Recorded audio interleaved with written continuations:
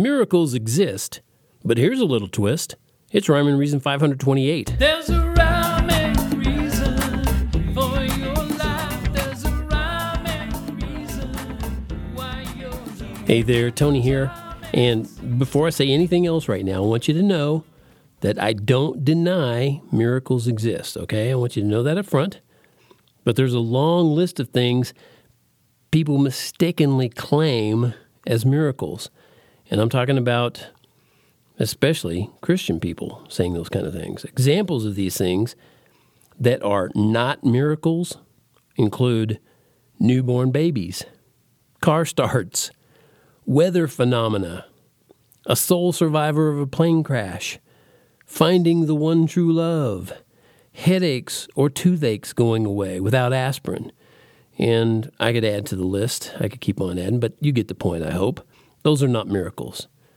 And I know miracles exist because God exists, and He can perform things that do not typically happen. He's done it before, and I believe He will do it again. I don't believe He's doing it right now. But I also know how miracles tend to lead people away from God, not to Him. They do tend to do that. And I know what you're thinking. No, Tony, you're going in a bad direction. That's not true. Well, I also know that God is currently working on this world through the body of Christ and not with miracles. Because He saw how most of His own people, the Jews, Israel, most of them rejected Jesus despite those awesome miracles He performed. And He did. He performed miracle after miracle. And His people, majority of them, said crucify Him. That didn't work out so well. And God wants us to want to have an eternal relationship with Him because we love Him, not because we love His gifts. Imagine being an earthly dad or a mom with kids. Or if you are one, picture them right now, your kids.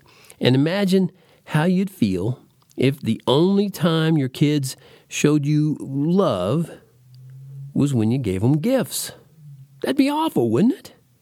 Because you couldn't really be sure, ever, if they loved you or the gifts. You'd have to have some doubt, right? Well, God is an infinitely wiser dad than anybody here on earth. And He's been watching all of us knuckleheads for a few thousand years now. So at different times in human history, God came up with different plans, and He worked different ways to keep us on track, to build relationships with us. He wants to have a relationship with you. But, we humans, we're hard-headed, and we tend to want to see the magic. Oh, perform another magic trick, Dad. And in case you didn't already know this, faith comes by hearing and not by sight. It says that right in the Bible. That's a link that you'll find in the show notes, by the way. Yeah, I know it's not popular.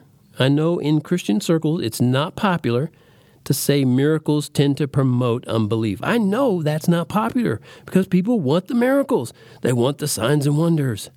So why would I go against the grain, so to speak, and say that miracles promote unbelief and really they're not happening right now? Well, it's a simple thing. I choose to go with what the Bible says. And the Bible backs me up on this. In fact, there's so much evidence to support what I'm saying here. It's almost miraculous. See what I did there? Oh, I'm so proud of myself on that one. Anyway, I don't want a pocket full of miracles, and I don't want to watch a magic show. I want the Creator who gave me His Word, a Savior I can truly trust and know. That's what I want. I want a relationship with the one true living, loving Creator of all heaven, earth, and universe, the source of life. I want to have a relationship that goes on forever in love with Him.